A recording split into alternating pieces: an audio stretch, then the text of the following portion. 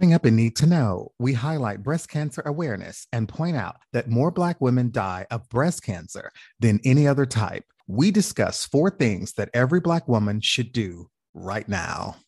In all the fields, Orgasmic October continues with the breakdown of the origin and complexity of leather and lace. And in Gotta Do, we spook the hell out of you with our annual Halloween preview, the podcast that encourages you to know, feel, and do to live your best life.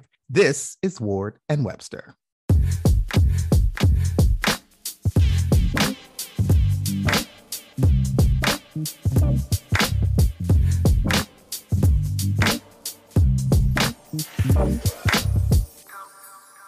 Hello, Bianca.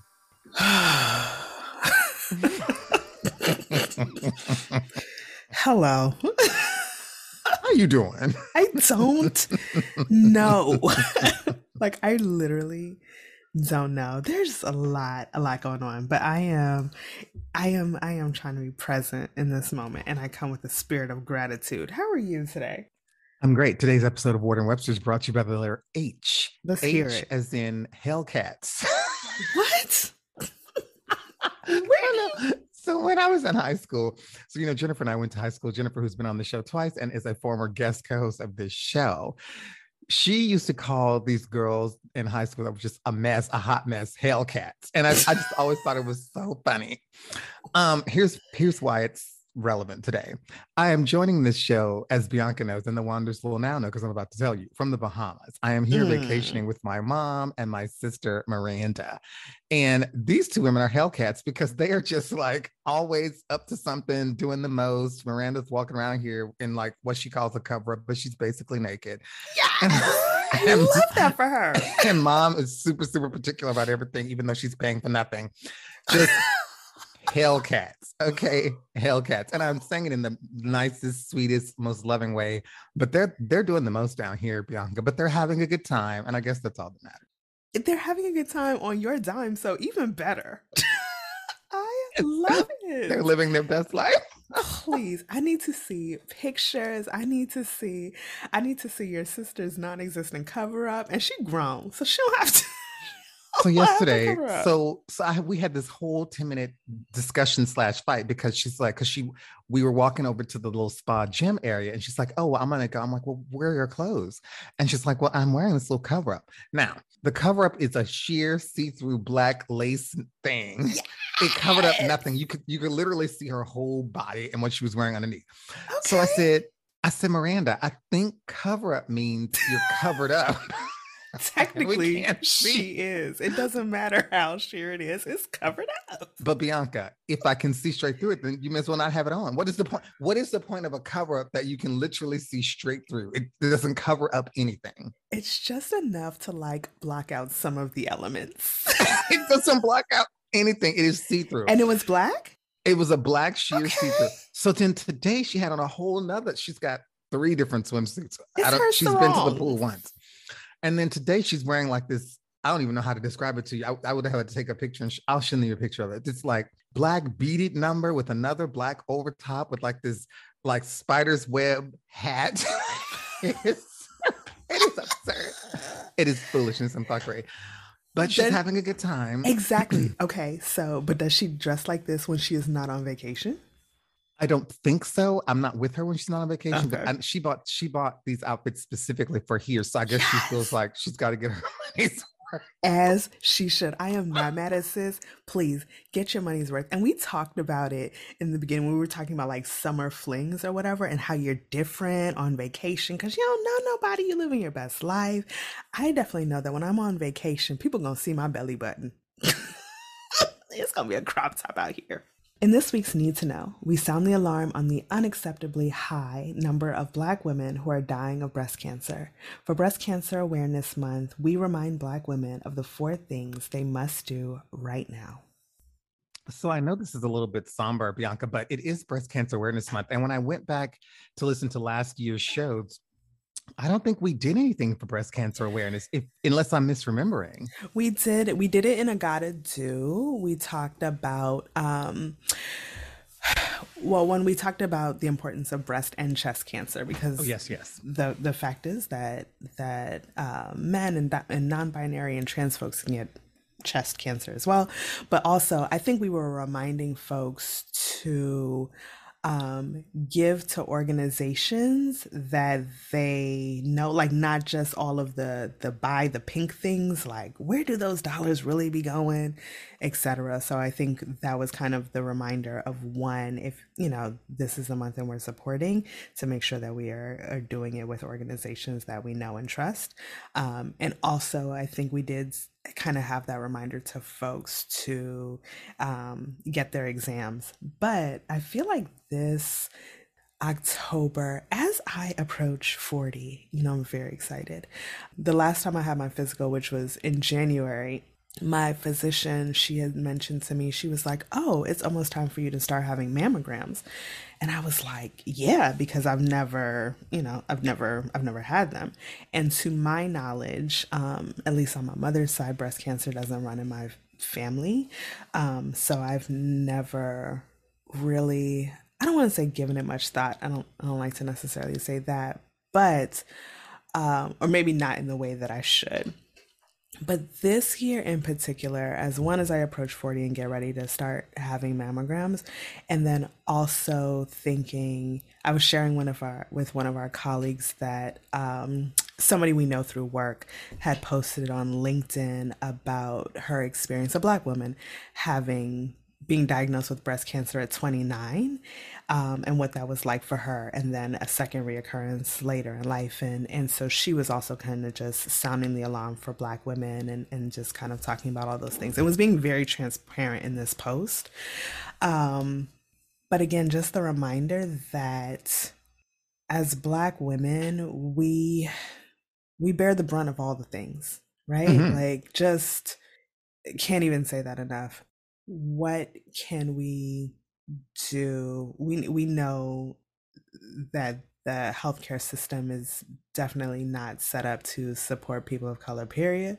But Black women, in a way that is just continuously doing a disservice as we have more conversations about Black maternal health, etc. But when it comes to Black women and breast cancer, the fact that we are more likely to die from it is still um, disheartening and mind blowing, and concerning as I get older, as I even think about, my own daughter. So I didn't know that they start the screenings at 40, if I'm being honest. And again, this is where I have to say that I'm not a doctor, or I don't have any licenses. But to me, that sounds like late to be starting the screenings. And so I think the recommendation is that if you have a family history, you do it sooner, but otherwise it's at 40. But the advice from Isaiah is that if you're in your 30s, start touching those their titties, and making sure that you're checking yourself. Bianca, I not to put you on the spot, but I just speak for myself. I was stunned at some of these statistics, like to say that Black women die more of breast cancer than all the other cancers put together. Like that is quite a statement right there. And for the past like decade or so, folks have been really on cancer, the whole wear pink October, et cetera, et cetera. But I feel like with so many other things, it's whitewashed. So Mm-hmm. I flew Delta from the United States here to the Bahamas. And as part of their little, every airline gives you the little safety video before you take off. Mm-hmm. So for breast cancer awareness, they showed a video about breast cancer before they showed the safety video, which is, that's great. They were centering a white woman and her story about how she detected her cancer early, and da, da, da, da, da, da, da, da. And I watched this, and there was a Black woman in the story, but the Black woman wasn't the central character. She was like, the way that this story was framed, she was like the friend to the white lady who had had this experience. Now, look, all women have cancer. I'm not trying to make a comment about that. I'm glad that this woman found out about her situation and got the help that she needed. What the point I'm making here, Bianca, is that why couldn't there have been a woman of color centered in this story about the early detection? And are the people who really need to get this message getting it if they don't see themselves, hear themselves in the messaging? We both talked a lot about how visibility matters. And it's just like, I didn't draw that connection until I saw these stats, which was 2 days later. But now that I'm thinking back on it, I'm like, that video could have been done differently. And I didn't even think about it until I read these stats about Black women and breast cancer. Hmm. Absolutely. And I also think, one, we don't see ourselves, period. Do we have physicians? What are our medical providers saying to us? Like, for one, again, medical mistrust is a thing. I am grateful. I never take for granted the fact that I have a Black woman doctor that listens and is proactive. And I've said it on this show before. All of the people that touch my body in some form or fashion are Black women. My doctor, my GYN, my dentist, like, look, I'm very clear about that. But that is not always the case. And do you have, do Black women have physicians that really see them, really, really hear them, really take into account what they're saying? A lot of times we are not diagnosed early enough. We are um, discarded. Our pain is seen as not real, which is why a lot of, women go through so many complications in pregnancy and delivery and postpartum. So I'm not surprised that it wouldn't be the same with. But speaking of cancer, so this week I've seen on the Today Show and Good Morning America, all about the studies that have come out that have linked hair straightening. I want them to just say relaxes. They can say relaxes. Black folks know. Is that not PC to say anymore? Because I didn't know we couldn't say that. Jerry curl? Is that what we're talking about? No, we are not talking about a Jerry. We're talking about the straightening, a Jerry curl. Who are you? And now there's a Gina curl. I just learned. Wait, I don't know what that is. No, that's gonna be a rabbit hole. It is. Because it's cute when they repackage the same things, but neither here okay, nor there. relax though. What's the point you were gonna make? These studies that are coming out that are showing that are linking the uses of hair straightening products to increase uterine cancer in women. And so it's like it was 1.6% of white women compared to like over 4% of Black women who are using these hair. First of all, I didn't even know white women were using any type of hair straightening products. Okay.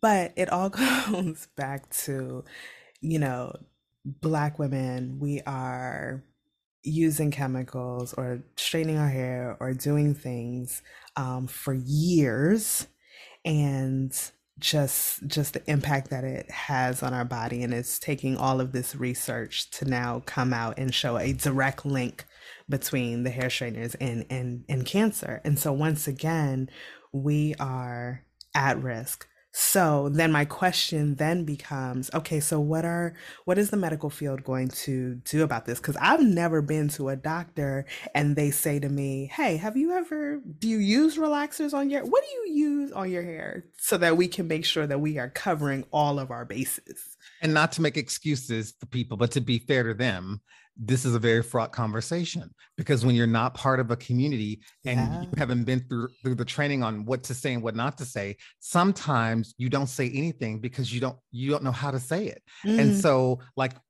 that's a real thing. And so in my opinion, it's better to say it wrong than to not say it at all. But Bianca, we live in a day and age now. I just made the comment about the Jerry curl, and who knows who feels what sort of way about that. My point is that I think that sometimes providers would rather not offend than to say something where they're going to be in court or dragged on social media for being called a Karen and all the rest. That's a real thing. And so that is a consequence of us holding people's feet to the fire. We need to hold our feet to the fire. And that also means that people are going to talk less, because if you don't say it, then you can't say it wrong. And I think that's another reason why, again, for me, the representation and who my providers are so important, because I know I can have, like, for instance, I I talked to my therapist, who's also a Black woman, once about my hair. Like, we had this whole conversation about my hair, and I know that she gets it. Like, she could also like relate, like those things are important. So I wouldn't think any kind of way if my my black woman doctor said to me, "Hey, girl, what are you using on your hair? Because did you know Exactly. this?" Exactly. But And I know that the pool of black female doctors is not as large as. And that's the thing. Period. So Yes. I've shared on this show before that my primary care physician is an infectious disease doctor. He's a black gay man. We have very rich conversations. They've Mm. even at this, he's been my doctor for more than a decade. At this point, they've become social. So the last time I saw him, he's showing me all the pictures from him and his husband on their vacation cruise, and we're just having a good old time. Cute. We are kikiing, and I'm pretty sure people in the other rooms are like, "What are they doing in there?" Because they're laughing and having, is this a checkup or two friends getting together? But the point is that we have just developed this relationship, and he recommends everything to me. But we have similar backgrounds, we have similar lifestyles, we have similar everything. And so it's just easier, to the point that you were making. Not everyone has that. And so the question becomes, what do you do when you don't have a doctor that you can relate to? You live in small town USA, and the only doctor there is Miss Joanne, and Joanne is Joanne. And so you just have to work with her. We get it. And which is why it's so important to talk about these breast cancer rates, and so that you can raise with Joanne, even if Joanne doesn't raise with you. I don't know why I picked that name today. These are some things we need to talk about. Bianca, we're using cancer.org, which is the American Cancer Society. I want to give some facts. If you can pull up the 4 tips, I'll first give the facts and then I'll have you do the 4 tips. So here's just some things that the American Cancer Society is telling us about Black women and cancer. They say there's been a shift in cancer rates overall, and there's been actually a steep decline in the number of lung cancer deaths. And so when we think about lung cancer and all the other types of cancers, they've either leveled off or they're on the decline. However, the number of breast cancer deaths continue to rise because of aging and the growth of the population. And so they're attributing the fact that we have more breast cancer deaths in part to the fact that people are living longer. And for whatever reason, breast cancer and longer lives just become more prominent. Black women are more likely to die from most cancers and to live the shortest amount of time after a cancer diagnosis than any other racial and ethnic group. And that applies to all cancers in general. The American Cancer Society goes on to say that the overall Black-white cancer disparity is slowly narrowing, mostly due to a steeper reduction in cigarette smoking by Black people than by white people in the 1970s and 1980s. So in other words, Black folks have given up the cigarettes. Congratulations on that. And this is actually contributing to a shortening of the disparity in the number of Black people getting cancer versus white people. I will share this article, Bianca. It was very interesting to me. It goes on to talk about prostate cancer deaths among Black men. It really gives you some very good information about all the different types of cancers and why they are declining or increasing. The bottom line is this. This is a statistic that kind of blew me away. Black women are twice as likely to die from uterine cancer as white women, and 41% more likely to die from breast cancer, despite similar or lower incidence rates. And that is really a blaring red light headline. On the actual page that I'm using to read this, it's in like huge font, double bold. And I think they're trying to reinforce that that's crazy. That is absolutely crazy. 41% more likely to die from breast cancer, Mm-hmm. that's Black women than white women, despite similar or lower incidence rates. So, Bianca, this to me, you know what that tells me? That tells me that early detection is not there. That tells Mm. me that treatment options are not there. That tells me that that's fixable, because if your incidence rates are actually the same or lower, then your death rates should be the same or lower. Mm-hmm. That's There should be a correlation there. And the fact that there isn't tells you everything you need to know about prevention and about the level of access that we're seeing from Black women versus white women. Period. So let's get into these tips, what Black women need to know about breast cancer. So, one of the first ones that they have here is just knowing the facts. And they're talking specifically about genetics. So, it says research indicates that genetics may play a part in this high risk disparity, and the risk may differ depending on a Black woman's ancestry, specifically in the case of triple negative breast cancer. So it's just going on to mention that it's important for Black women to know their risk for breast cancer. So, um, and to educate them on ways to be proactive and any preventative measures based on your genetics, your family history, etc. And I think that that is usually true for, I mean, that's true for a lot of things. Anytime we go, especially to a new doctor, you're filling out the forms about your family medical history, etc. But I don't know, sometimes that can get tricky because, again, I can tell you, about my mother's things, my father's things, and family things can't necessarily speak on as much in the same way. So, but it's definitely important because we know there's risk. The second one tip I like is get screened and bring a friend. I love the idea of bringing a friend. It starts out by saying early detection is the best protection. Come on with the rhyme. Even though Black women are more likely to have triple negative breast cancer, if we catch these women at the earliest stage of breast cancer, there's a better chance of survival, which is really true for from what I know, any cancer, the earlier the detection, the better. But it mentions, which we already talked about, yearly mammograms starting as early as the age of 40 if they want to, but they recommend that yearly they should definitely be happening by the age of 45.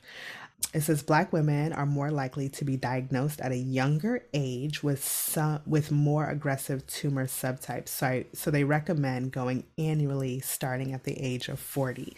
Again, January 1, Bianca turns 40. By the end of January, I'm going to be smashing these here titties in one of those machines. But it's nice because it talks about going with a friend and having in order to hold each other accountable. And I think that that is important because it's scary, right? Like, this is something that, yes, you have to do, but what if? And so just being able to have that support of somebody else with you, I think definitely makes a difference. And I've heard, and once again, my mother's had quite a few mammograms, so I've heard that it is not comfortable. It's literally smashing your boobs into two plates and they turn them, and it is not.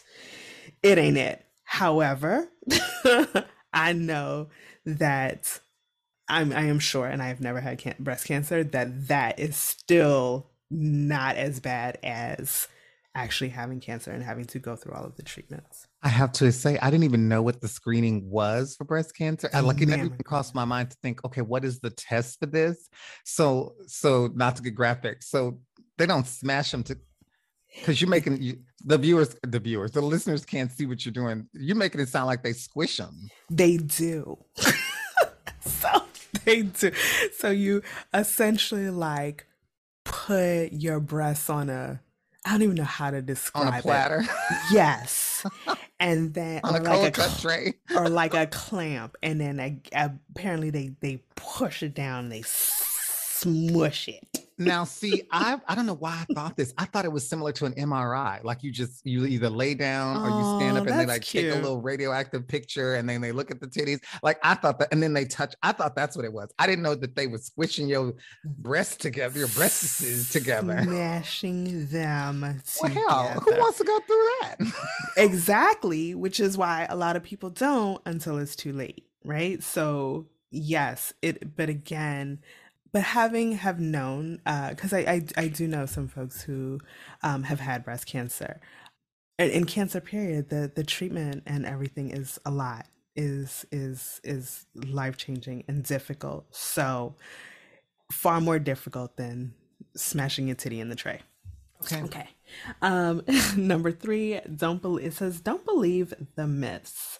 There's understandably a lot of fear around breast cancer diagnosis, but it's important to be aware of the many advances in medical care. For example, some patients have expressed concern that if they receive a diagnosis of cancer and the surgery could cause the cancer to spread. This is false. And then it also goes on to just just kind of a list of different myths that are out there in terms of breast cancer.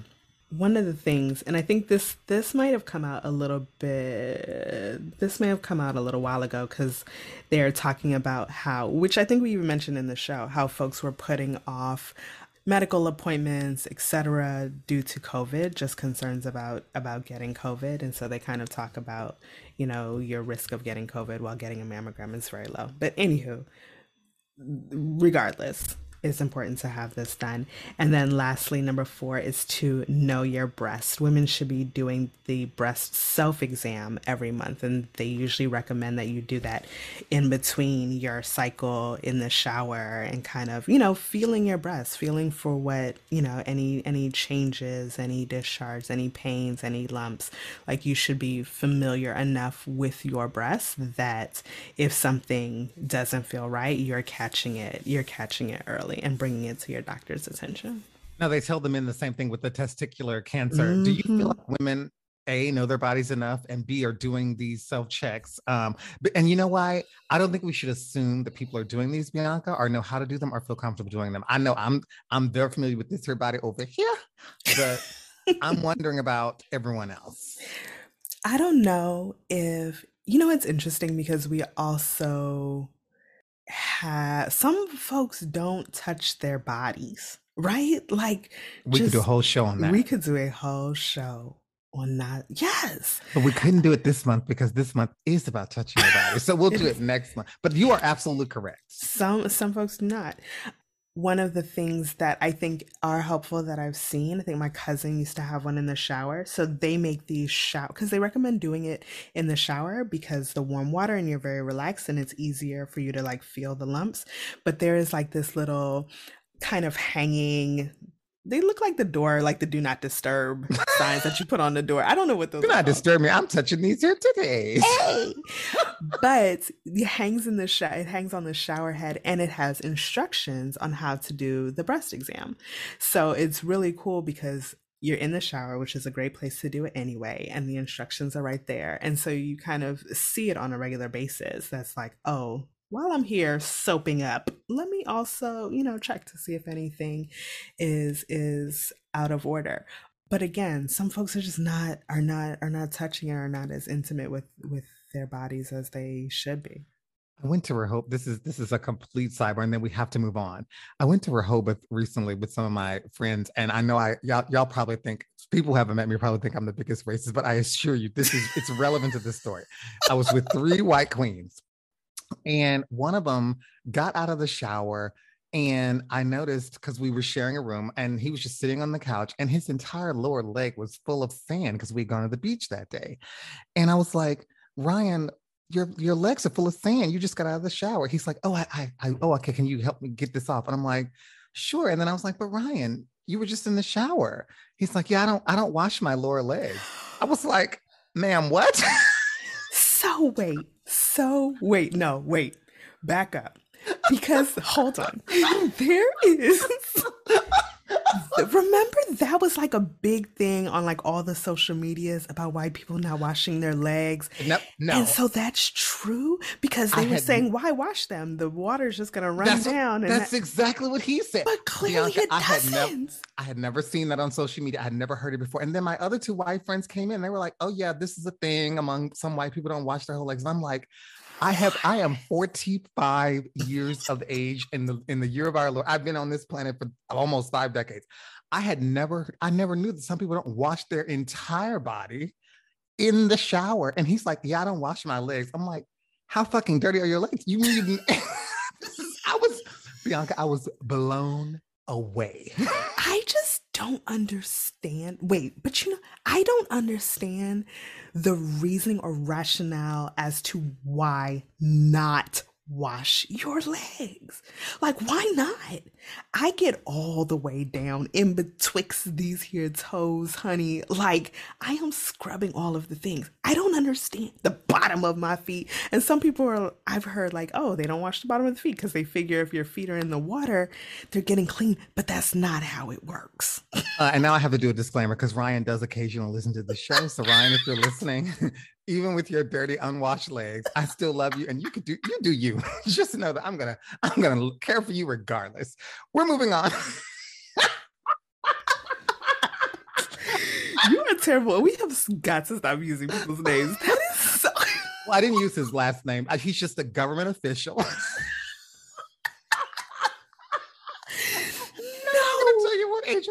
before we're moving on? I have so many questions. Why was there still sand on there? Okay, never The mind. Never sand was mind. on there because he didn't, you know why? Because he didn't wash his legs. So how is the sand going to get off, Bianca? But you're not even trying to wrench it off. And you know what? You've met this person too. You don't even remember meeting Oh my him. Hopefully, he gosh. didn't have dirty legs when you saw him. In this week's, in Let's go.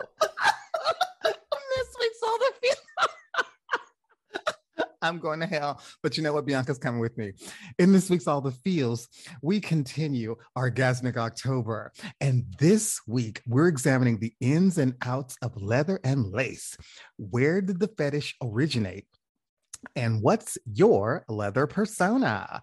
So, Bianca, how excited are you for this combo? Now, I know that you don't know a whole lot about this because you're very vanilla. We've already established. I am a vanilla voyeur. Thank you very much. You are. That's your persona. We're going to start with this very first article here from Sophia Gray blog. It's called The Introduction to Leather and Lace. I'm sorry, The Introduction to Leather and Kink Culture.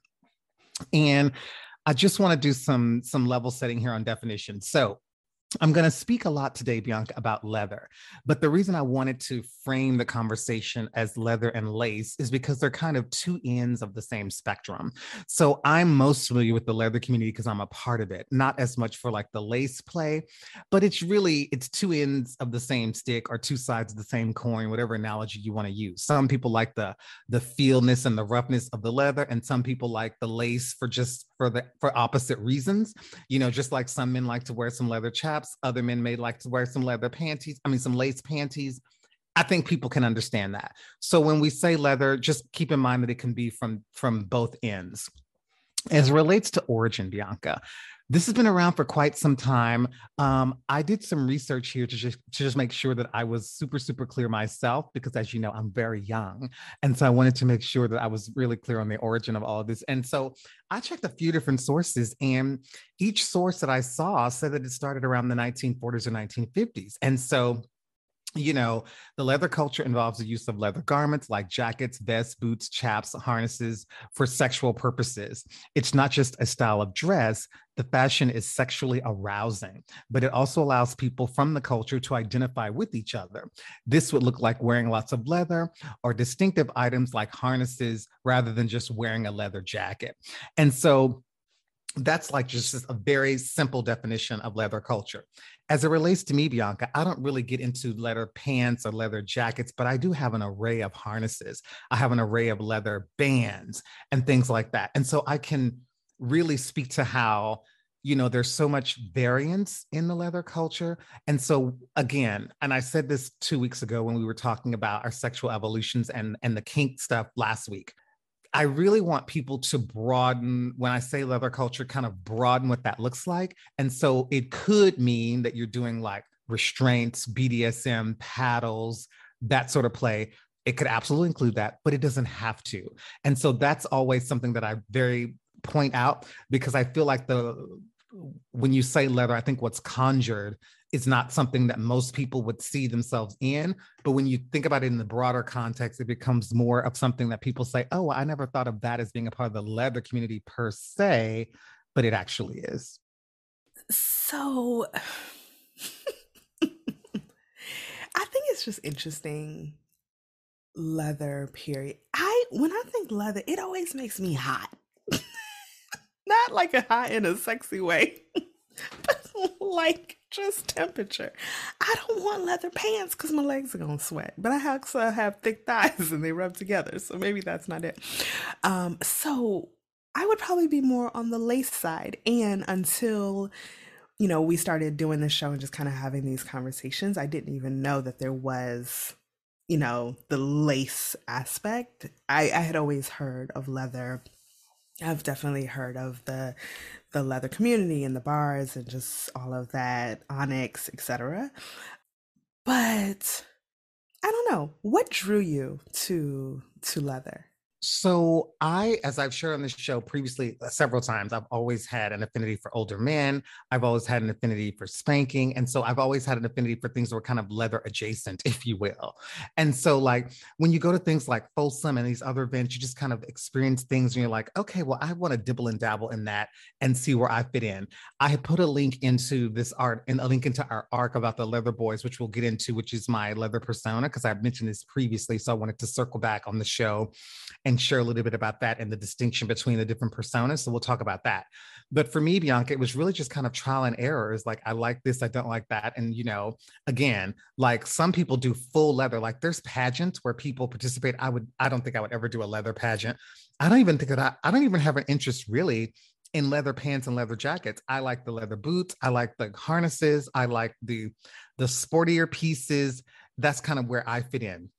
But again, where my lead off is that there's so many different ways to experience it that I think that that's the takeaway point, is that you can be a part of it through any number of ways. And then just to go back to the lace here for a second, I think we see the lace a lot in the BDSM, in the dom submissive play. So if you have the dominatrix and she's going to wear the leather stilettos, and she's got the whip, and maybe she's dressed a certain way. And then her sub, whether it's a woman or a guy or whomever, you might see them in lace, because if you have leather and lace in the same scene, and we can talk about what a scene is, then by design, the lace would be more submissive, the leather would be more dominant. That's kind of like what that would signify in that particular scene.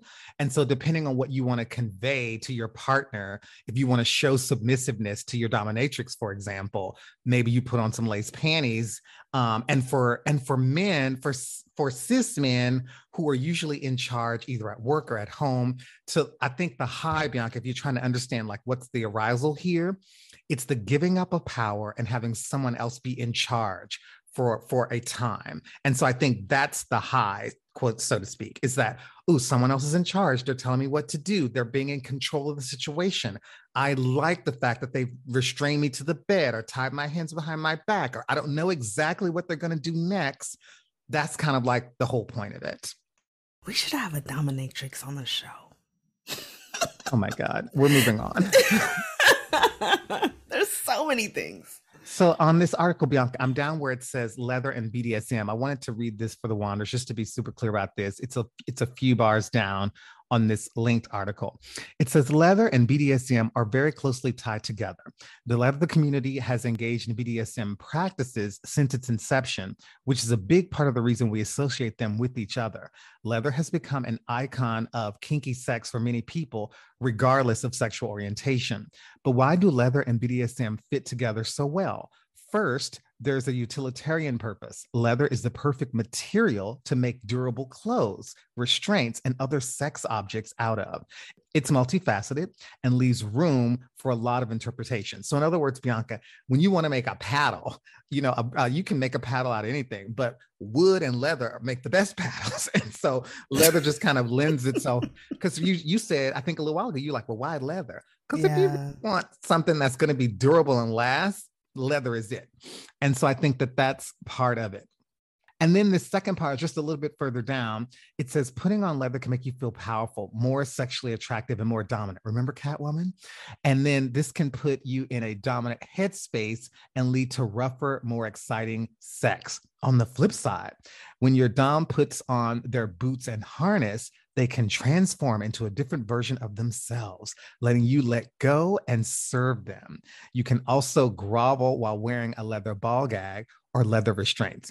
I'm going to ask you something. I once had a friend, a cis lesbian friend, and, she was sharing with me how when she's with certain girls, something about putting on that strap on, she's like, Isaiah, I don't know what it is about this strap on. They put it on and it's just become a whole nother one.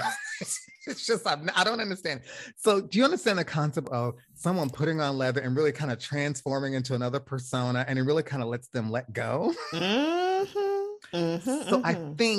I think if I was trying to convey it to the Wanderers, it's really that it puts you in the mood in the same way that a candle or some music or some smells might put you in the mood for like. Costumes. Exactly. It's very analogous, Bianca.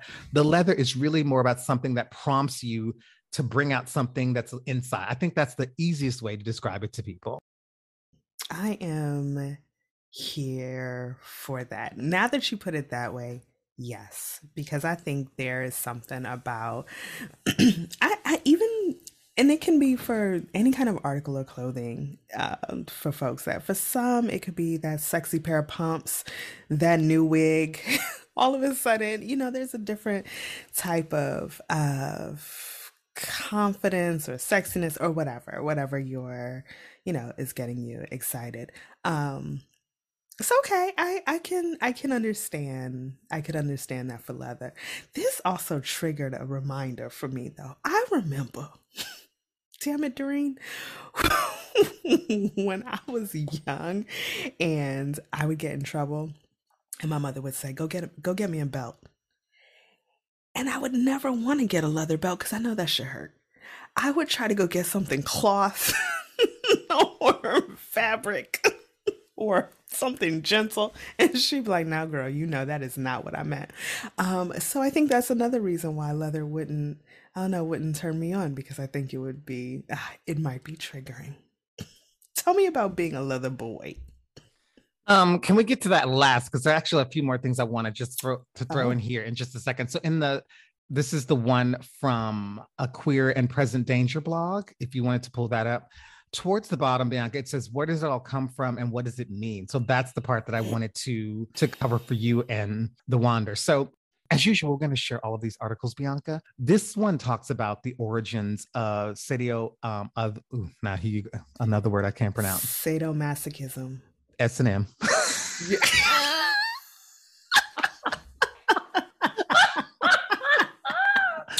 We're not doing all that today, y'all. We're not. This talks about the origin of S&M, and we're not, for the sake of time, folks can read, Bianca. I'm not going to get into that. But this very next part, I think, is very important. So the language that we use here and kind of how what the kind of the guidelines are for play, I think are very important. So this article talks about role play and what that is and how it relates to S&M. It talks about top and bottom. And for this, it's more than just, it may involve intercourse or not. It talks about what a scene is. And I wanted to talk a little bit about this because these are some terms that are thrown around frequently. So it says there are also plenty of simple terms. When you engage in an act of BDSM, the act is called a quote unquote scene, since that manifestation of sexual desires can be almost considered a theatrical, as it's similar to a piece of theater. If we engage in the exchanging of money for the scene, then it transforms into a session. The scene is simply the community of BDSM in a region, i.e., all of the organizations, groups, parties, classes, social events that involve BDSM. So the reason I wanted to share that, Bianca, most people probably don't know that quote unquote scene grew out of the S&M community, and it actually has a meaning. And so the reason I wanted to share that is because sometimes we use words and we don't actually know the origin of them or where they got started. When someone says, "Oh, I'm not into the scene," I don't think that they actually mean S&M, but that's where that word came from. And I just thought it was fascinating. This is because I would have never. One, you just be bringing information and knowledge sometime, and I appreciate that about you, friend. But the fact that it is considered theatrical, like it now seems like it makes sense. Just reading it like this makes sense. And then, but when there's money, it turns into a session. And Interesting. And the reason I think that this makes sense is because think about actors in a play. They're their normal selves, but when they put on their costumes and they start reading their lines, they're no longer them. They're now in the scene. They're now part of the play. Mm-hmm.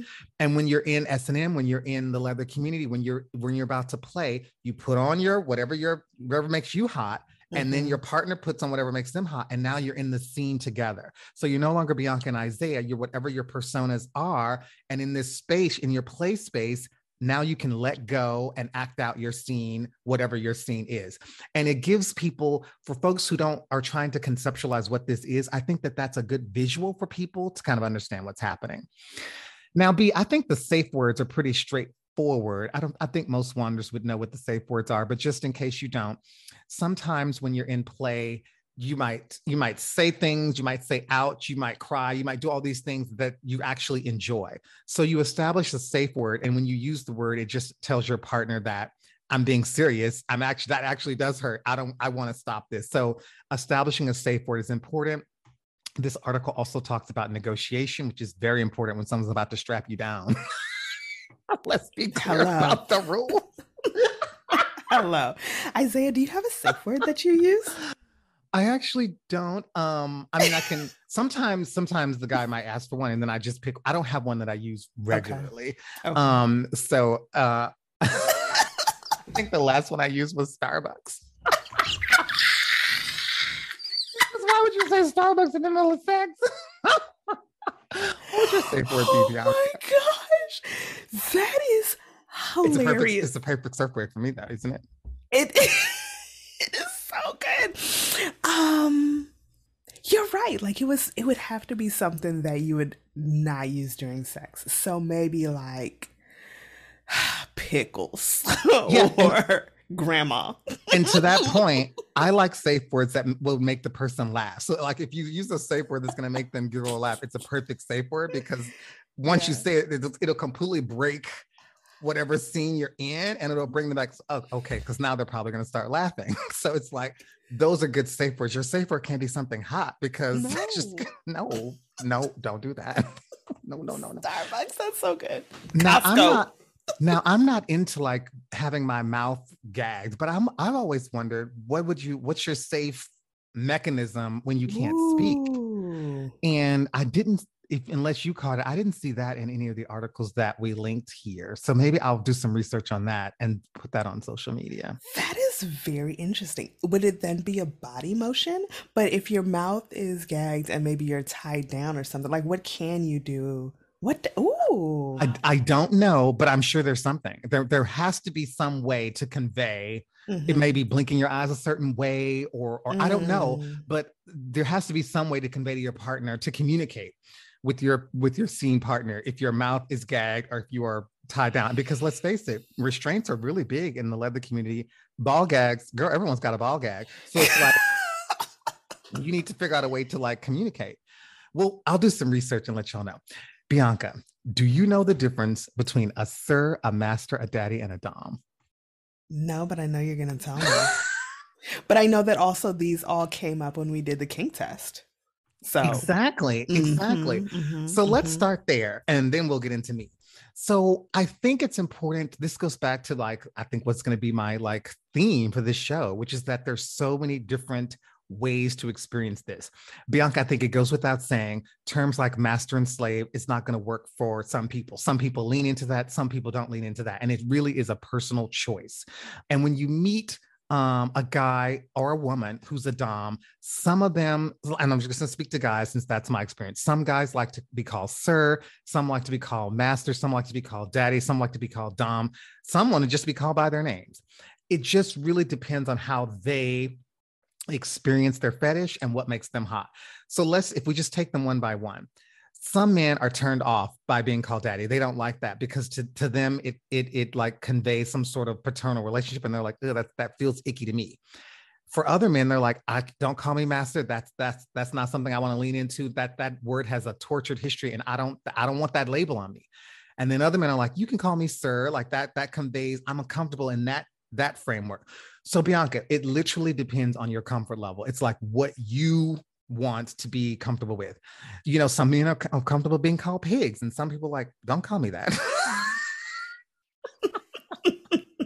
So when it comes to the doms, it literally just Bianca, it's as simple as what they want to be called. Now I can tell you, daddies tend to be more assertive and affectionate, whereas masters and sirs tend to be a little bit more what's the word?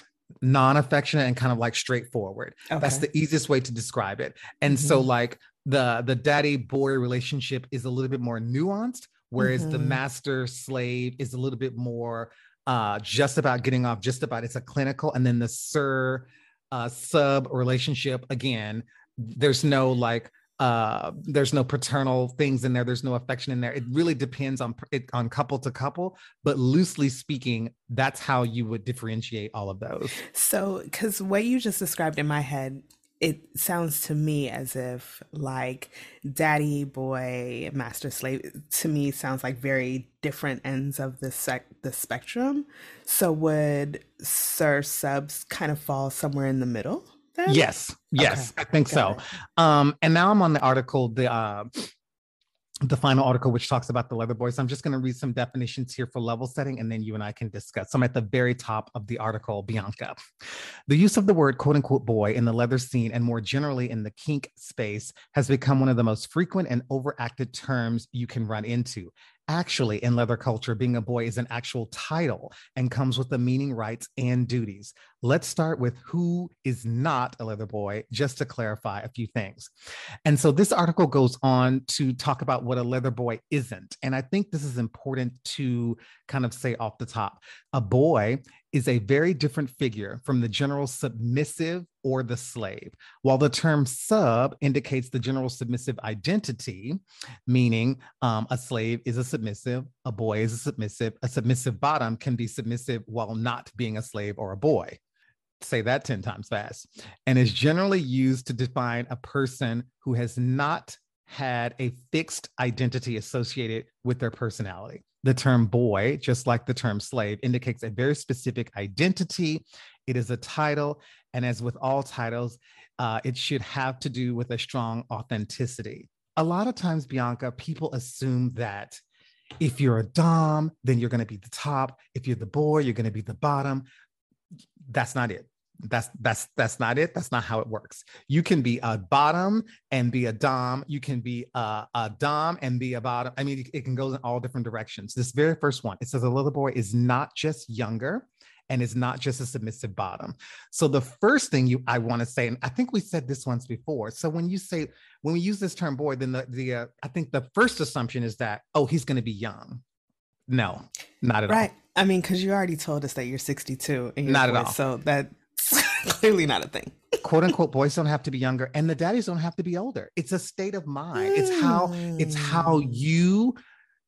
you comport yourself in the quote unquote scene. And so you could be a 20-year-old daddy if in the scene you prefer to be assertive, Okay. dominant, and in charge. Whereas you can be a 70-year-old boy if in the scene you're going to be submissive to the dom in the scene. You with me, Bianca? I am. So I think that that's the first thing that I would say. Hmm. And then it gives this whole long list of, It's a long list. we're not even going to, that's way, way too much to get into that. In this next section, Bianca, I think is a little bit more kind of like informative. So it says, what does being a boy mean in the leather life? And it talks about kind of like the old guard versus the new guard. And by just shorthand, remember, I'm going to share these articles. This community has been around since the 40s and 50s, Bianca, and it started very heteronormative, kind of like the idea that, someone's going to be dominant, someone's going to be submissive, cis people are going to be involved, and it's going to be heteronormative in that way. Hmm. And what it has grown out of and into since is the inclusion of more people, women, for example, trans people, for example, more terms and terminologies for people that feel like they can fit into it. And so, as with anything, this particular subculture has evolved. And so, if you were to do research on the leather culture, you might see something that says the old guard versus the new guard. The shorthand for that is just new guard means it's more evolved, it's more current. It goes without saying that if you're a boy in the leather community, you are being mentored, you're kind of learning the ropes, you're kind of learning the ways of the leather community. I've once shared that your first piece of leather should be given to you and not purchased, because that's kind of like what the community does to kind of like shepherd in new members. And it is not unusual, Bianca, for boys to later become doms and daddies and sirs in their own right. It's not everyone goes that path. There's a lot of people that take different paths, but it would not be unusual in the slightest. Just a couple of these bullets here. It says a boy is a newcomer to the letter scene, introduced by a mentor or looking for one. One can be a boy and then evolve into what is a deeper identity, such as a slave, a dog, a horse, a pig, a pet, a sir, a master, whatever. Being a boy is about identity first of all. Some may need to go back to being a boy and allow themselves to learn and absorb under the guide of someone to look up to, or some others who have figured it all out. And they find out such pleasure and satisfaction in their identity staying a boy versus moving on from that particular identity. So if you want to kind of understand where did that term come from? I think if we were to go back to where kind of leather boy originated, it grew out of this idea that I'm learning, someone's showing me the ropes. I don't, and while I'm learning the ropes, I'm the quote unquote boy, and then I'm gonna grow up and mature within this scene. I think that's kind of the origin point of that particular word. I have so many questions. This is fascinating. So do you plan to, as they say, you can evolve into another identity? Do you plan to stay a boy? Are you evolving? It's what is it for you? So right now I feel comfortable where I am right now, Okay. and so it's a kind of a hard question to answer because Hmm. as you meet new people and you have new experiences, then you start to consider all sorts of things that you had never even thought about, like 15-20 years ago, if we would have been having this conversation, this would not have been my identity, and I probably wouldn't have even something that I would have said to you that I was interested in. But Okay. you meet people and you experience things, you're like, okay, so I'm understanding it a little bit more. My depth of knowledge is deeper. And so of all the different identities, this is kind of the one that speaks to me. So this is where I'm comfortable. But who I may meet someone and I'm like, oh, well, I want to try this new persona because with you, that kind of makes me hot. Ah, okay. At the very bottom, being it says the different types of boys. And did you see these? Scroll down. Oh So my they have gosh. alpha boy, beta boy, sissy boy, pussy boy. We don't, y'all, I apologize. We don't have time to get into all of this because Oh my we could do a God. whole show on all the different personas. But Bianca, here's the kind of gist of it. It becomes it's a subculture that becomes deeper and deeper and deeper. Hmm. And a lot of people participate at the very surface level, but then some people like to take it, deeper and deeper. And it depends on your your comfort level. Last thing I'll say, sometimes since boy is my leather persona, I've often had men say to me, "Are you comfortable with that because you're a black man, et cetera, et cetera?" And then so there's a lot of unpacking you have to do. Yeah. One of the things that I always say about leather and lace, it is a fantasy and fetish, and I wall it off from like real life society. And because once you start to like consider master and slave in the context of real life, it just now it's no longer fun. Now it's like, oh well, do we really want to unpack all that? Where I sit on it, Bianca, is that if it makes you hot, if it's consensual, if it's safe and sane, go with it. If you allow yourself to get into the like, well, let's sit down and have a theoretical conversation about whether or not Isaiah really should be called a boy in the bedroom. So now it's no, now the dicks are limp. Like you know what I mean? Because okay, you know what? Because I am thinking that way. Like, as black folks, can we use some other terms? Should we be? Is there a difference? Would there be any difference in your experience if you were a sub and not a boy? I think the reason I am encouraging people to compartmentalize is Mm-hmm. because every single one of these words is problematic in some way. Okay. Like sir is problem. Mm-hmm. When I hear sir, I think of Mister. Mm. Yeah, if you get it, you get it. If you don't, you don't. I'm not even going to Yes. explain the reference. So to me, sir could be problematic. Master, obviously. Dom, Mm-hmm. dom of what? So Bianca, Mm. if I'm being honest, every one of these on some level requires some compartmentalization. It just depends on how much compartmentalizing you want to do. And so yes, I could pick sub, but like a black man being a sub, what's that about too? I mean, like you could argue from a number of ways. Yeah. Yeah. Okay. I don't. Okay. Woke B is struggling. So the easiest way for me to explain it to you is that you have to wall off leather play and Yeah. role play from like real life and really compartmentalize and just not the words, the nomenclature that's used in leather play is it means certain things and it has nothing to do with the real world. And Yeah. once you try to like make it make sense in both worlds, well then now it's no longer hot. Now you're just having a philosophical conversation about life, which is fine. But that's not hot. That's not over here. That's not the scene. Fascinating, my friend. Absolutely fascinating. And I meant to tell you, as you were talking about the different types of boy, got me thinking to our conversation last week about the different types of polyamory and all of yes, I have gone down a poly rabbit hole. You hear me? I'm now following all of these different Black poly folks, and there's so many podcasts, which I'm definitely not going to shout out now. There was one I was listening to last night, but there is just so much information out there that has just opened my eyes in the world of ethical non-monogamy. And so, yeah, I just what a time. I hope the children are learning from every episode of this show. All right, I agree 100%. And I hope that I feel like we went through that segment quite quickly. There's a lot of resources. If you have a question about it, send it in to wardenwebster at Ooh. gmail.com. We do have a segment of Wanderisms coming up next week where we can cover these a little bit more in depth because we would love to know what you think about the leather and the lace. In this week's Gotta Do, we get you prepared for Halloween 2022 with our annual toolkit for avoiding controversy and picking the best costumes and candy. Plus, we rank the scariest TV shows of all time. It's a wonderful time of the year. I really do love. And I mentioned last year, but as I get older, I love Halloween even more, enjoy it even more. Costume is already picked out. That's what I meant to ask you. Are you doing group costumes this year? Because last year y'all were Smurfs and that was adorable. Me and a couple of my friends are going to Amsterdam next week for Halloween, and I'm in charge of the costume, but I haven't actually picked it out yet. And one of them suggested that we just kind of pick them out when we get there.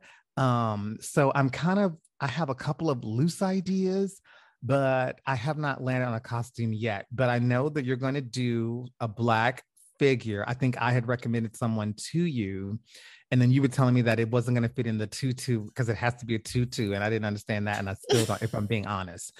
So that's where I'm going to be. I don't think my costume will be as elaborate as Vanity Smurf was last year, but I'll come up with something.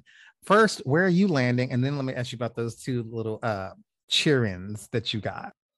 Definitely historical black, but with a twist. I'm doing something a little different this year. And I never say before the show. You just have to wait. You No, just you have to said wait. last year because I pressured you on it. Because every year you say you don't want to say, and then last year I I'm made definitely you. not going to say.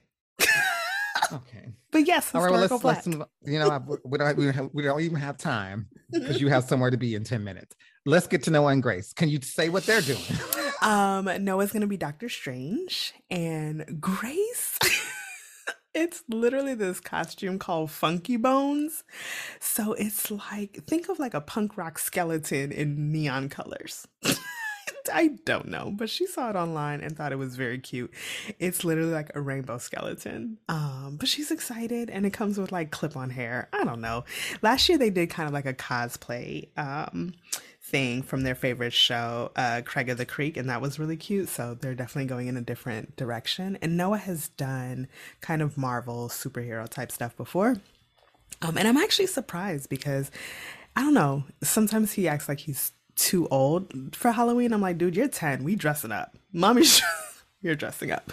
So, yes, they are dressing up. We have, starting this weekend, the Halloween parties. There's so many events, and they are going to be wearing their costume at least 2, 3 times so I can get my money's worth.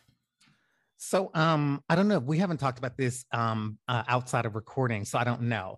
I kind of bit the bullet and started watching the Jeffrey Dahmer Netflix series. Did And you? just to take a step back, a lot of people have been calling this out as being unnecessarily sensationalistic and traumatizing to the families because they didn't ask for the permission. They didn't ask Mm. the families for permission to retell their stories and their trauma. So I just want to first and foremost flag that and say, what the hell? From the family's perspective, there's so many Jeffrey Dahmer movies and series out there. They were like, why do you need to make this? Now, in my defense, I've never watched any of the other ones. So I didn't even know there was that many out there, if I'm being honest. So like this was the first one that I knew that was prominent and that was well put together, but because Ryan Murphy did it. So I'm like, should I watch this? Should I not watch this? I finally just decided to watch it. It's 10 episodes on Netflix, Bianca, and I'm 5 episodes in, and I've learned so much about Jeffrey Dahmer, his family, his background, et cetera, et cetera. I'm halfway done. I'm actually not here to talk to y'all about that. Did you see that people are out here in these streets buying Jeffrey Dahmer costumes for Halloween? And so much so that eBay and some of the other like platforms had to like say, we're not selling these. Y'all are doing the most. Like, why? Like, I'm trying to understand all the things you could be, why you would want to be a real life serial killer. That is, people are so weird. Like, people are weird. I don't know. So I have not watched. Because, again, I remember when those stories broke and, like just the existence and learning about Jeffrey Dahmer and all of the things. And similar to what you said, I know there's, there have been documentaries and multiple things. I have not gotten into it. But at the same time, serial killers are not my bag. Okay. This one especially preying on Black people, and no. But why? Why Jeffrey? Why a Jeffrey Dahmer costume? But people can say that about other. I don't know. There's a lot of crazy and ridiculous costumes, but I feel like Jeffrey Dahmer is much. So there are some historical figures who were real life killers. And so I think about Julius Caesar. I think about, gladiators. I think about all the other costumes that people wear that we don't even kind of bat an eyelash at. And we're like, oh, you're Julius Caesar. That's a cute costume. But if you actually think about that person that's being like caricatured, that was a trashy ass person. And when you think about the Roman soldiers, they killed quite a few people in the service of some bullshit. So like, what's the difference really between that and Jeffrey Dahmer? The only difference is that Jeffrey Dahmer is contemporary. The families of his victims are still alive. And so I think that just feels different. I didn't realize this, Bianca, but apparently people before have tried to dress up as Ted Bundy and some of these other people. And I'm like, what are we doing? What are we doing? Why are we doing that? Bianca, I had no idea. But people also dress up as the devil. Well, some people, I'm just going to give you the other side of it. Some people say the devil's made up. So like, it's worthy of parody. Now this is not a religious show. You believe what you believe, but I'm just giving y'all the other side of it. I'm okay with the devil, but I'm not okay with real life killers who kill people like Hitler. Like, don't do it. Like, just don't do it. Don't do it. You know what I mean? Yes. Don't do it. I don't know what, but you know what? There are people who know that they are that make the conscious decision to choose a trash ass costume for that shock value. It's the reason why white people are still doing blackface. Well, I think at this point, it's just kind of like a fuck you. They're kind of like you. I think the people who do it at this point, you can't do it at this point and not say you weren't aware. Exactly. I think it's people who are saying, you don't get to tell me what to do. I can dress up what I want to dress up for Halloween and get out of your feelings. I think that's what that is. And I think so. With that, though, I think the Jeffrey Dahmer costume is the same. Like, people are like, well, fuck you. I am fascinated and this is who I want to be. All right, so let's get into so last year we did movies, and I thought this year, can we talk about TV series? And before we get to this list, because I have a list on here, Bianca, when I was growing up, I think it was Monday night or Wednesday night on NBC. One of my favorite shows was Unsolved Mysteries, and I don't know why I watched it, because it would scare the shit out. The music, the guy who hosted the show, he was always standing in the dark outside in the woods. It was like the scariest shit on TV. And it was just a show about unsolved mysteries, but it was so scary to me. Go to YouTube and watch Unsolved Mysteries, like the classic 90s version, and you will piss your pants. No, the answer is hell no. Let me tell you how scared I was of Unsolved Mysteries. I cannot recall ever watching a full episode, because as soon as that music came on, I was running to the television, because couldn't find no remote, or there was no remote, to turn it off. Can't do it. Shut up. Why did that exist? I would not watch that, because So I think this is me too, and maybe even why I haven't watched Jeffrey Dahmer. I struggle with anything scary that is based in reality. Unsolved mysteries, because it's like shit that like is real and they have not figured it out. I think can't do it. I think it was the way that they produced the show. The guy was real pale. He was always like by himself at night in a darkly lit place. And I'm like, if he would just been in a bright daytime studio with some makeup on his face, it would not have been scary. It was the combination of the music, him Yes. always in the dark outside. Like, look, Yes. it's just the whole thing about it was scary. And they were clearly doing it on purpose because you could do unsolved mysteries without it being so scary, but they Hmm. intentionally made it scary. Everything about it was scary. Now, this list, half the shows on this list, I didn't even really watch, Bianca. Did any of these? So let me let the Wanderers know what we're talking about because I do this all the time. The list is from, oh, wait, I don't even have the list open. It's from Rolling Stone. Okay, so go ahead. You want to dive into this list while I pull it up? So even as I'm looking, and horror is just not it's not necessarily for me anyway. But so there's things on here, some more contemporary things like American Horror Stories and Hannibal and a few of those. But are those The even really Walking Dead. scary? They're supposed to be. I Yeah. don't. To me, none of them are as scary as Unsolved Mysteries. Because the shit was I know. Because I don't even know if it's on the list because I haven't opened up all of them. But I remember I used to watch Tales from the Crypt with that little creepy It's on whatever. there. Tales from the Crypt is on the list. Now, to me, Tales was funnier than it was scary because the Crypt Keeper just would make me laugh. Like I Mhm, wasn't scared of that. I thought it was funny to me. mhm, mhm, mhm.